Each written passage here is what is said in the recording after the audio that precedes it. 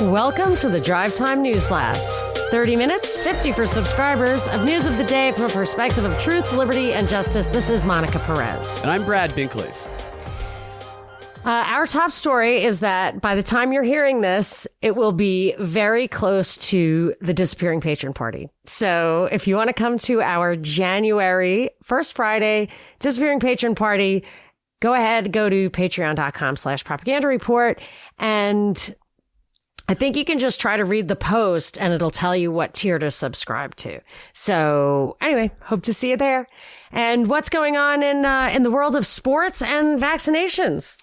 Well, I'm trying to find the pronunciation that you helped me with of this guy's name. It's Novak Djokovic. Yep, although I call him Novax Djokovic. Novax Djokovic. That would be an accurate name for him. There's a controversy going on surrounding him that is kind of turning into a lightning rod of political division, not just in Australia, but around the world.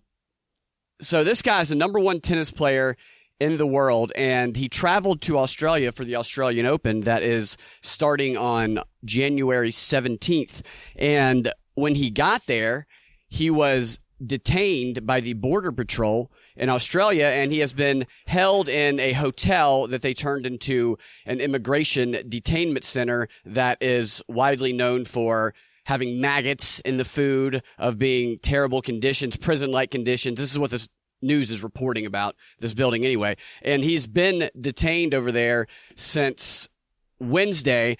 Here's the backstory kind of summed up. So he wasn't going to come to Australia to play because he has refused to show his vaccination status in the past, and if he didn't get a medical exemption, he wasn't going to play. And Australia, or the Open, is requiring a medical exemption or you have to be vaccinated.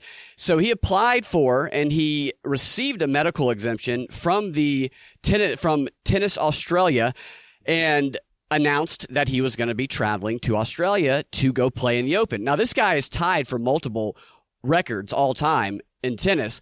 If he wins the Open, he would break multiple records. So he gets to Australia expecting to play in the tournament, but when he got there, he stopped at the border, and as I said, he was detained, but then he was held for 8 hours at the airport in Melbourne, and then after 8 hours of being held, the Border Patrol came back to him and said, you can't come in the country, and then they canceled his visa. And they were going to deport him. He is appealing the process of his visa getting canceled, I guess still trying to play. And while the process is being appealed, he is being held at that hotel. He will not be able to be deported until Monday because of this appealing process. So there's protesters outside that hotel in support of him. His father has been speaking out. His girlfriend and others have been saying that this is blackmail that they're doing, trying to get people to get vaccinated in order to play.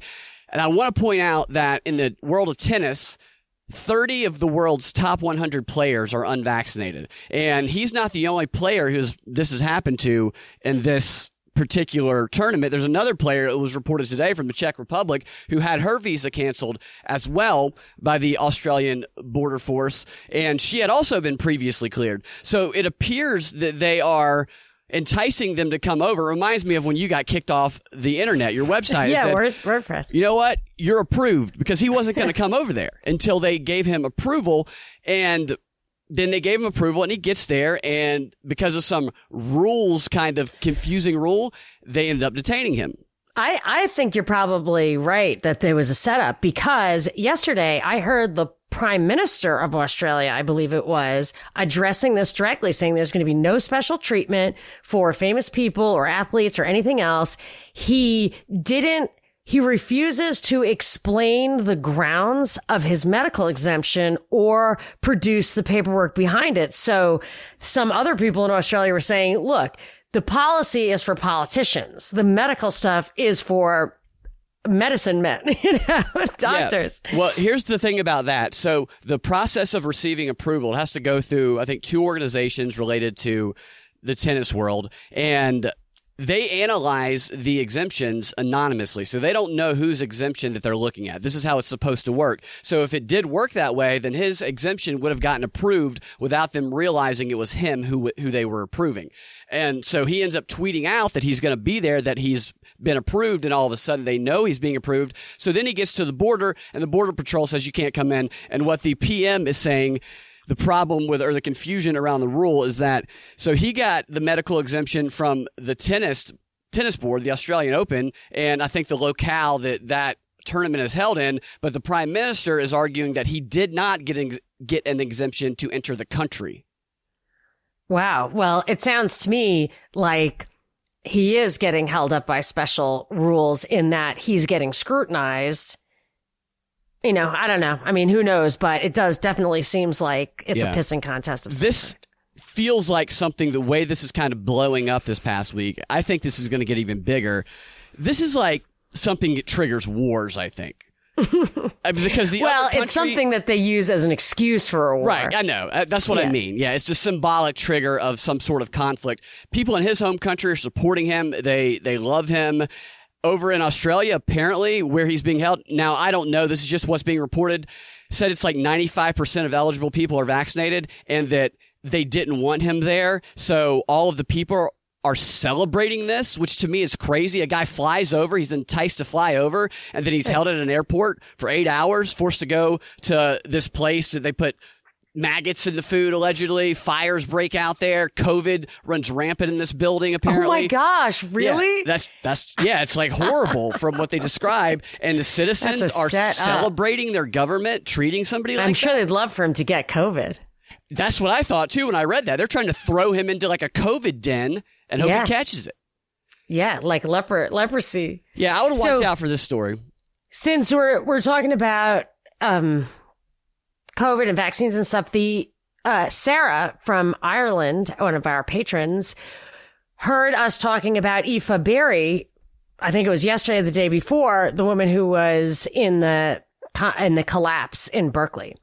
And she has a lot more detail because she's in Ireland. So I'm going to tell you about that. But the reason I want to read her side of the story versus what I got out of the U.S. press was I was talking to someone recently who was traveling in France, and this is like a pretty normie kind of guy. And he said he was in France during the time where the issue with the horses at the border, when the Haitians were coming over in, I guess, Mexico, wherever it was, that he, like, I don't know if he was whipping them or I don't know. Remember that whole story? Now they're not allowed to use horses anymore at the border. Do you remember that story? Yeah. So what he said is in France, they saw the whole clip. And what it was the Haitian guy was coming over with his wife and he was beating her. He was beating his wife. And that the guy on the horse was hitting him to get him off. And he was saying, "You fucking asshole. I don't understand. Oh, sorry. I don't understand why." And, you know, this was stereotype, but this is what the border guy was saying. It's like, I don't understand why you guys always beat your women. You can't do that. Do not do that. And what he had in his hand was his riding crop. I don't think he was whipping the guy. Anyway, so in complete context, you see a much bigger picture. So I don't know what impression I really got from the U.S. story, but she actually said other things. Happy New Year. Glad you folks are back. Thank you for the great white-pilled Christmas content. Your discussion with Noble was really moving. So I talked to Noble about having a special needs child. It was pretty cool. Anyway, you mentioned the death of Aoife Berry, the Irish girl involved in the Berkeley balcony collapse. It was a huge deal here. Ireland's so small that there's never 6 degrees of separation. People are much closer. So it was shocking to have such a large group of young people, all friends, and some were related to each other, gone all at once. Everyone here is familiar with that story. Aoife suffered huge injuries, broken bones, lacerations, internal organs, traumatic brain injury. She was in critical condition, and the stroke is reported to be a result of TBI. Okay, so some were rumoring or suspecting that her stroke even though she was recently vaccinated, was actually results of this. My contention about the vaccines and why people are going down shortly after them and attribute it to natural causes is that it undermines some of your body's systems and functions, so that when you could actually deal with, that's why it's vulnerable people with comorbidities who are going down. It keeps your body from being able to deal with what it could deal with otherwise. It's not everyone's going to just do bacon 5 minutes after the shot. Like, that's not what I'm saying. And I could be wrong about this. This is what it appears to me to be happening. And I think you can just observe it in your own life. I think you've observed it. I've observed it. I mean, when somebody gets a blood disease, yeah, sure, it could have happened anyway, or it could have been accelerated like basically every other illness is accelerated. Yeah, for me, it could be anything, and we don't know. It can be easy to fall into the trap of starting to assume everybody is being everything you hear about is being caused by that. But the problem is they don't even let you consider that in the conversation as a possible condition when it's been written about, published by their sources that it is a cause of some of these conditions we're seeing. Yeah, a big problem is that there is absolutely no way to tell the difference between truth and lies in the mainstream propaganda. So all you can do is compare the story with what you've personally experienced and see if you can find the threads of truth in the facts, to the extent the facts are even truthful. But she did go on to say something else, which I found very interesting, because in the article I read, it said that she was talking about accountability for the construction companies, whatever. And we do have there's so much regulation and accountability there. She says she wasn't asking for regulation of the industry, which, as you say, is strongly regulated. The company that built the building, Segway Construction, had a record of malpractice claims against it, which they had not disclosed to the state licensing board. Those claims were related to not adhering to building codes, which was a cause of the balcony collapse. It's a specific issue, transparency of past performance in licensing. She says, hope this adds some clarity to a sad story. Super psyched for the DPP. And then this is my favorite part. Have a fantastic rest of your day. I'm glad that's really catching on. Yeah, it's awesome. I love it. I really, really, really love it. It's such a great message. But also, while I was reading my Patreon messages, Ash pointed out, and a couple of people sent me this, so thank you. Not sure if you guys are aware, Washington State is now, quote, considering a requirement for all students K-12 to have the COVID vaccine. And it may be worth mentioning so people can have a chance to oppose it. I've linked an article below with details. So I put that link in the show notes, or I put it for you to put in the show notes. Yeah, I've noticed also that the amping up of the vaccine checking the requirements and the mask, it's like they're making a final push to just really try and force people into this. Yeah, and I do believe that it should fall short of any possible real legal action, although in some countries, not this one, but they are able to fine people. I think Greece is fining people over 60, which is incredibly regressive or progressive. So if you're in a government run home and you have no money, what's a fine? I mean, what do you care? So it really treats different people differently. And I would consider that something that usually doesn't pass constitutional muster here. Yeah. Well, I'm interested to see what happens after the Supreme Court rules on those cases, on the regulations. Mandates. I didn't want to get into that because as of this broadcast, they have not yet ruled. Yeah. So we don't know. Anyway, so this airline story just keeps coming up, and there's no way it's not headed somewhere. There was a big article in the Journal today. Now, I had a follow-up on my airline thread yesterday, which I didn't read, but the article in today's Journal was spot on to that topic. It says, after 2 weeks of flight cancellations, airlines assess what went wrong. Omicron decimates airlines' already stretched workforce, but not travelers' appetite to fly. So a few things just about that headline. Airlines assessing what went wrong. They're comparing Christmas with Thanksgiving, and Thanksgiving doesn't have weather issues, and Christmas has weather issues. They also encourage people to not go because of if they feel sick. So they in normal times, you don't tell your employees to stay home for any pretext whatsoever. Here, it's no questions asked. Not to mention, and nobody's mentioned this yet, but I think there might be something to it. they no longer charge change fees. So my family overbook. What's a change fee? A change fee is if you book a flight 2 months in advance, you get it for $300. When you change, if you have to change your flight or cancel it, there's a big fee for canceling it. So it'll take $150 off of that. And then if you wanted to change it, you have to pay the increase in the rate, but it also takes $150 off. So if you just now that's how it used to be. But now if you cancel your flight, you get the entire thing back, usually in an airline credit, but still it's like full value. You could go another time. So previously, I was always really hesitant to book a lot of tickets, like for my whole family or whatever. But now we totally overbook everything and then cancel what we're not using. So I'll book my sister to come visit me, but I'll also book me to come visit her, and one of us will cancel. So, and I don't think there's anything wrong with that. It's just the way the rules are now. So I wouldn't be surprised if there were a lot of passenger cancellations. It said there's a ton, there was jillions of throughput. There's millions of people went through, but they cancel flights when the flights aren't full. If a bunch of passengers cancel, they cancel a flight. They say that there's another reason for it, but that's not it. They don't fly when it's not full a lot of times. And that's the way it used to be anyway. So I don't know what's really going on there. But there's a lot of BS. And, for me, I always hesitate in the winter to fly because I know there's so much risk of a weather delay.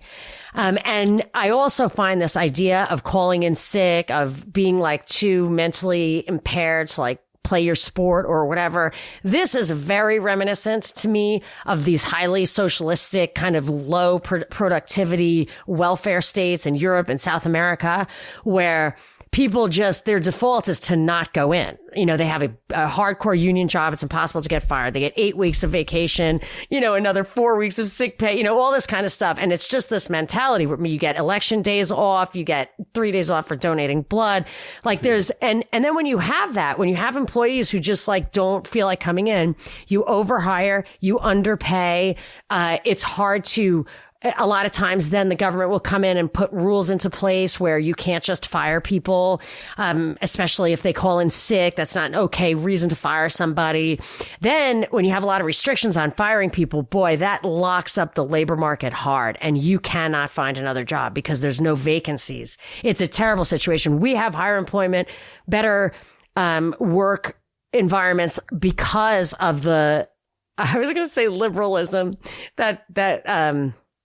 the liberty, that word is forever lost. But I also call into question that, and they're saying that by mid-January, this all should normalize. And I'm saying by mid-January is when AT&T is going to start rolling out 5G, and the FAA has threatened to not let planes use radar altimeters in inclement weather. So I would expect massive, massive cancellations if those two things happen in mid-January. So I don't expect them to attribute it correctly, but I also don't think that the cancellations are off the charts like that. I was going back and trying to see what December flight cancellations were in 2019, and it looked to me like it was like 1%, which would have been maybe 450 cancellations a day.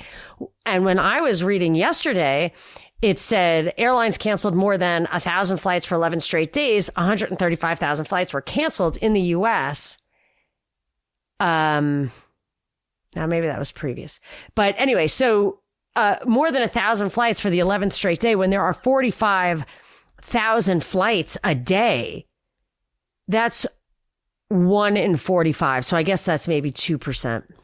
It is tough sometimes to differentiate if the numbers and the things that we're seeing on television are out of the ordinary or not, because the speed of communication and information travel has just it's just ramped up so much in the social media agents. It feels like, especially the past couple of years, that things that we may have never ever heard about before because we weren't as connected to everyone, that we're going to hear about all the time now. So it feels like, and maybe even manifest more instances of many things. If somebody dies that might be young, a soccer player or something like that, we might have never heard about that 15 years ago because we weren't all connected. But now we hear about all of these things. That's a great point. Yeah. See, I was not like blown away by the reports of how many flights were canceled because I've been through that. Maybe 1 in 4 times I go to the airport, I run into something like that. Serious delays anyway. So yeah, it could be all they have to do is bring it to mind. Yeah. Cite a quote, but I couldn't find actually. I had to go back and look at my comparative numbers because I couldn't really find too much apples to apples stuff to compare. And normally in articles like that, it'll say they canceled 1,000 flights out of 45,000 compared with 2019, the last normal year where it was X over that. So that is a big problem with a lot of these articles. Anytime it doesn't show me so what I used to do when I used to write red herrings or whatever public documents for bond offerings, you'd have to write all this stuff. You'd have to write year over year sales. Wait, what do you mean you write red herrings? Red herrings is like a prospectus for a bond or stock offering is like the official SEC parameter, consistent, compliant document for how you market a stock or a bond. Before it is an official document, you do a lot of like, editing of it. And at that time, like the draft print has a red cover so that it's not SEC approved. And that's called a red herring. It's not a real thing. And you can't think of it that way. You get in trouble if you printed something out like that wasn't totally compliant. But I would write like the first page of that. That's one of the things I used to do. And you would always do apples to apples of like revenue, of growth, blah, blah, blah. And it would be percentages. And you'd have to do a lot of adjustments so that you could show it in a way that was not misleading. So that's why when I read this stuff, it's clear to me that they mean they can't, if they could tell you the real granular numbers on it, it would be really compelling and they would always do it. I think, if they could. So when it's absent, it's the dog that didn't bark. And that's when I start trying to get the stats. And I find sometimes it's hard to get those stats. And that's also telling. Yeah, it would just flooded with so much information that they can keep us uncertain. Well, it's just people aren't used to analyzing stuff mathematically. And they don't understand that just throwing stuff out there, like most of the people in the hospital are unvaccinated. I can't find that. All I can find is the stat that you are X times less likely to be in the hospital if you are vaccinated. But I even think that's just from a trial, not in the real world. But if you don't get the real, people don't care about it's like a fallacy. It's like a logical fallacy and argument. Mm-hmm. They're kind of numerical fallacies. And that's why statistics. So when we were doing that Rockfin thing, the Rockfin deep dive yesterday, and the guy was like, teach kids statistics. I immediately thought of statistics are the best way to lie because they're so convincing. You have to really know how to read them. So lies, damn lies, and statistics. I think Mark Twain actually attributed that to somebody even prior to him. Yeah. How to Lie with Statistics. If you read that book, it's a short, quick read. It just shows a number of real world examples that are very relevant, especially today, and how people can be manipulated or how they try to manipulate people using statistics. I would love to see that revised for 2022. Oh, they have. There's plenty of ways. There's a bunch of updated revisions of it. Oh, really? Yeah. Oh, that's fantastic. Not for 2021 yet. Like the pandemic. There has to be a COVID nobody version. will ever write that one. Not for like 20 years anyway, or they'll be killed. Yes. Wait till everyone's dead, kind of like the Kennedy files. Yeah. Speaking of a lot of dead people, Biden was speaking about that yesterday. We commented briefly on his speech, but I wanted to go back to something because Kat pointed it out in email, something that I noticed as well.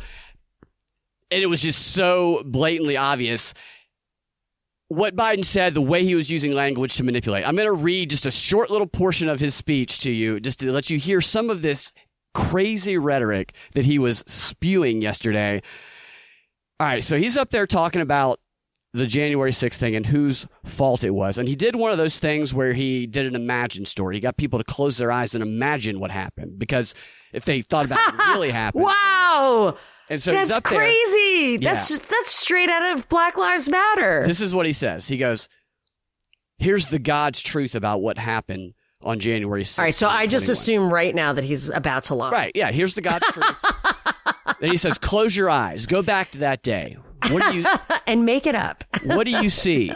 rioters rampaging, waving for the first time inside the Capitol, the Confederate flag that symbolizes the cause to destroy America, to rip us apart. What else do you see? A mob breaking windows, kicking in doors. Are you kidding me? Breaching the Capitol. American flags on poles being used as weapons, being used as spears. Fire extinguishers being thrown at the heads of police officers. Now, I'll stop here to point out that is a reference to how it was originally reported that Officer Brian Sicknick died. The media said he was bashed in the head but it with wasn't. a fire extinguisher. Right. But that's not how he died. He had a stroke the next day, and he died a lower brainstem stroke, and he died. Yet Biden is up here saying throwing, so he changed it a little bit. That's intentional. So you can't say that he lied. Right. Oh, right. That's what they say Elizabeth Holmes did. Yeah, maybe Theranos. maybe somebody threw a fire extinguisher at one point. They can say it was at the head of a police officer. Then he goes on. I don't believe anyone threw a fire extinguisher. I don't think anything happened. Or maybe an might have FBI grabbed guy. a fire extinguisher and tossed it somewhere. Yeah. That's all the justification they need. Then he goes on to say, we saw with our own eyes rioters menacing these halls, threatening the Speaker of the House, literally erecting gallows to hang the Vice President of the U.S. And then he says, and this is what Kat was referencing in the email, what did we not see? What did we not see? Nazi, Trump's a Nazi. Yeah, what did we not see? We didn't see a former president who had just rallied the mob to attack sitting in a private dining room of the Oval Office. How does he know where he was sitting? In the White House, watching it all on television and doing nothing for hours. Then he ultimately says, this wasn't a group of tourists. This wasn't a group of tourists. It was an armed insurrection. I mean, it was an extraordinary. It wasn't armed. If you go, if a flag is arms, but I'm not even, Yeah. And so CNN and others they've already tried to debunk this. They're saying there's people that were arrested that did have weapons on them. Most of them are legal weapons. Like some of them were people who were off duty that had guns. There was like one weapons charge for somebody holding an illegal weapon, I believe.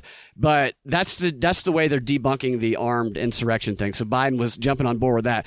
I would encourage you just to go watch that speech because it's a study in just propaganda, language, word usage, rhetoric. That was a very, very specifically constructed speech that he gave yesterday.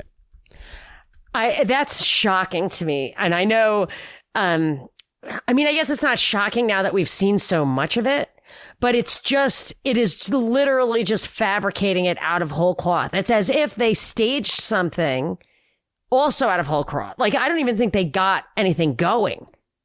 No, and Biden during that speech, he's telling you to close your eyes and remember, imagine back to what you saw. Then he's telling you what you saw, which isn't what happened. Right, and when you put it in your mind, you will totally remember it. Right. But isn't that the exact same tactic that was used in that Marxism thing that we did? Yeah, with the Black Lives Matter speaker, they use these imagined stories. This is a persuasion technique that these people are trained to do, where you get people to visualize these events and then you plug in what those events are to try and concrete them. Okay. Before we get to our deepest dive of the day, which is going to be about who is really pushing the ESG standards, this gives new meaning to the word leverage. I want to talk to you about what we're going to talk about in the XR, which is, was Britney Spears' dad right? And you'll never guess what Monica's drinking. But before we get to that, I'd like to thank our sponsor of today's show, which is Granite State Spice Blends. Go to your spice drawer and check the ingredient labels on those plastic bottles of stale, discolored powder that have been there for years. If you're seeing silicone dioxide, try calcium phosphate, monosodium glutamate, and a bunch of other scientific terms you can't pronounce, it's time for an overhaul. I mean, do you really want to eat the ground-up version of what's in those tiny packages you toss from your shoe boxes that clearly state do not eat? Well, that's what silicone dioxide is, and it's found in loads of FDA-approved foods disguised as anti-caking agents. I certainly wouldn't eat this, and I don't want anyone listening to the propaganda report eating it either. We need to stay healthy for the move into the tunnels. So after you chuck all of that nasty stuff, or use them for pest control in your garden, come on over to Granite State's Spice Blends and refill your pantry with a load of small batch spice blends that are sure to please. Matt Pierce and his wife Kim own and operate Granite State Spice Blends in Salem, New Hampshire. They are a craft spice blenders. They are craft spice blenders creating some tasty concoctions for meats, veggies, and anything else you want to add flavor to. Their ingredients are treated with the attention and care only a professional chef can give to such an important part of your food, the flavor. They toast all of the seeds and chilies over applewood and Fogo brand premium lump charcoal using a big green egg, which I personally love big green eggs, and Lodge cast iron. And their herbs are muddled in a marble mortar to release the full flavor of aromatics, resulting in a spice blend that will transform your food into something amazing. They never add any mystery fillers or chemically derived flavoring agents. It's just herbs and spices, baby. So out with the old and in with the new. Granite State Spice Blends will bring the right flavor to you. Find them at granitestatespiceblends.com. Live free or die. I almost forgot that Propaganda Report listeners that order online and use the code TunnelPeopleUnite10, that's TunnelPeopleUnite10, no spaces, all lowercase, will get 10% off their entire order.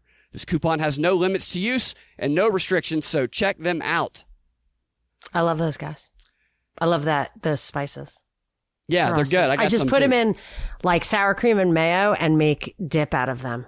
It's really freaking good. Wow, that makes me wish I knew how to make dip. That's it. I just told you how to make it. Like, I'm dead serious. Like half mayo, half sour cream, and just get one of those packets and put as much in as you like, and then get yourself some carrots and...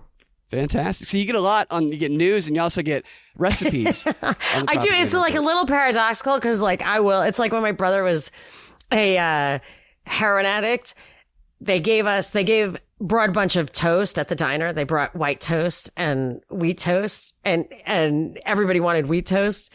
And he looks at my sister and he's like, I can't eat white bread. I'm sorry. I love you. And he was really good. He'd give you the shirt off his back, but he just couldn't. And she's like, not for nothing. You can have the wheat bread, but you slam 2 tons of heroin in your arm every weekend, but you can't eat a piece of white bread. Yeah. So I know I'm not that bad, but I will have some rather, elaborate cocktails, but on the other hand, like I won't even let my bone broth come to a simmer. Yeah.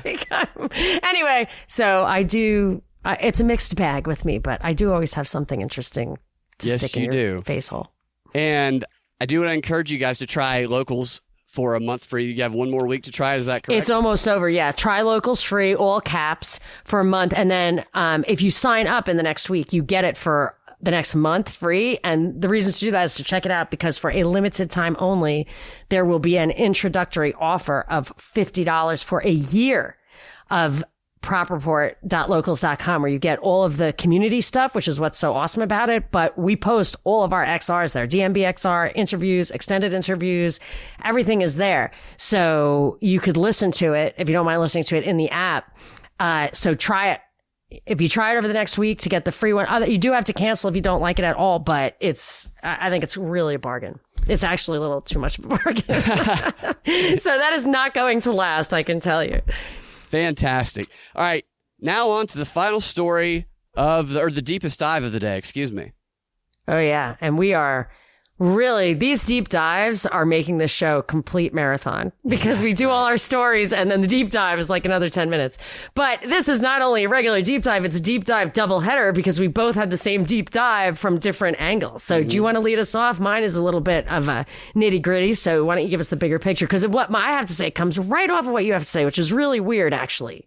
Yeah. So the World Economic Forum has been publishing these articles every day since the beginning of the year, basically, and even before the end of the year, about how different groups can help usher in these ESG standards, which is kind of the great reset model of governance. So they get corporations around the world and non-governmental operations to implement these standards that everybody adheres to. And they're basically like they're environmental, social governance standards, social justice, climate change standards that would subvert local government. So if they can get all the corporations around the world to do it, transparency, race, the transparency, complete data transfer. Yeah. It's really total control at an international level, and they basically use Marxist appeals to get the broader public to support stuff like this. And the one we talked about yesterday was they were appealing to these intergenerational wealthy global families to invest their money into companies for the purpose of controlling them and try to force themselves onto the board of these companies. And then if there was ever a problem where these companies weren't meeting the standards, they threatened to revoke all the money to kind of hold them hostage and force them to continue doing the ESG Klaus Schwab model. Today, they were talking about venture capitalists and how venture capitalists are hugely important in implementing these ESG standards in new and emerging companies. Really, it makes sense because they get to choose who succeeds at a certain level, and then they can control them with the funding. But they point out in the article, the World Economic Forum does, that VCs have been slow to adopt ESG standards, to think about ESG standards when they're thinking about who they're going to invest in, which actually makes perfect sense because in investing in an ESG company, a venture capitalist would be investing in a company whose primary goal is not driven by the shareholders, but is driven by the stakeholders, which is the broader community. So the profits are taking a back seat, and as a venture capitalist, they're in the game to make profits. And the only way you can get them to think of it as a profitable thing is either give them subsidized financing or a tax break, or make it clear to them that no startup that they support will be able to survive in the regulatory regime that these guys are going to get implemented in X amount of time. Right. And if they can get VCs on board to create this standard where they're investing in these stakeholder capitalism, great reset companies that put the broader community, climate change, social justice first, then people who want money will start doing that. And we'll see more. So completely consistent with this article in the Wall Street Journal today that I read, but I don't keep going. Yeah, I'll give you the quick rundown of what they said about. I was wondering why this article was in the Wall Street Journal today. Yeah, I've seen a lot of coordinated and parallel articles. Right, and they don't places. capitalize ESG. They write it out. They don't cite World Economic Forum. It's like Build Back Better. They don't talk about how this is all coming from some central thing. It's like disturbing. It really is. It's extraordinary when you see the level and the timing. When did you see that article? I saw this one last night. Okay, this was in the journal today, and I just we literally had the exact same thing. Yeah. Your thing from World Economic Forum was the same day as the Wall Street Journal brought it up, and but in my case, it's BlackRock, which is the big companies. And I even have a place like, what do they do about the companies that aren't public yet? They're and that's what they're doing. That was a question in my deep dive. Yeah, one of the major partners of the World Economic Forum. The World Economic Forum seems to be doling out a lot of the worldwide initiatives that we're seeing. So here's why, and this speaks to what I was saying a moment ago, why the World Economic Forum says that the VCs are historically slow to implement the ESG thinking when it comes to their investing. An insistent pursuit of generating outsized returns by focusing on investing, building, and scaling startups that generated rapid growth at all cost. The lack of pressure on VC firms to focus on ESG and a lack of diversity are likely the reasons for the slow ESG update. So they're focusing on their shareholders. That's why they're slow to do that. And they don't like that. So here's what they want venture capitalists to do. They believe the venture capitalists are a critical force in shaping the future of people, planet, and society. And they say that what can you do as a early startup venture capitalist to stay ahead of the curve here? They want them to analyze second and third order impacts on your product and any changes in your strategy that may open up new world of ESG risk and opportunities. So second and third order impacts are going to be these social community type impacts. And those are going to be very arbitrary and determined. Those are the types of things that can be anything. And then they say, in the raising funds, the VC firms that can help grow a business while also building ESG capacity is another important step. So that's like laying the foundation. Just like in a child, you lay the foundation of their future by indoctrinating them. You're indoctrinating these baby companies with ESG standards so that they remain, so you don't have to force them upon them later. And then they give some specific instructions. And they say, this is directly from the World Economic Forum website, they say, for instance, in implementing this stuff, over 50% of Gen Z and millennial consumers would boycott a company for not being eco-conscious. So that's what you want to factor in. You want to invest in eco-conscious companies, or as a company, you want to make it known that you're eco-conscious. Then they say, applying that same line of thinking to ESG data, it's important to determine one to 3 metrics that matter for your business stage of your startup. For instance, tech startups could begin by focusing on data privacy and diversity metrics and say it's important to note what they choose and to make it known publicly. And then they say focus on the unintended sustainability issue. Bring your customers into your sustainability conversation and be transparent about the ESG being a work in progress, and your transparency with your customers will be your first line of defense to unintended consequences. That's a lot, but it's interesting because we're seeing a lot of that where the use of transparency as a way to get out of the future problems is going to happen. Look, we're implementing this new thing. Yes, it could kill a bunch of you, but so they give that little out. We're seeing that with the vaccine as well a little bit right now.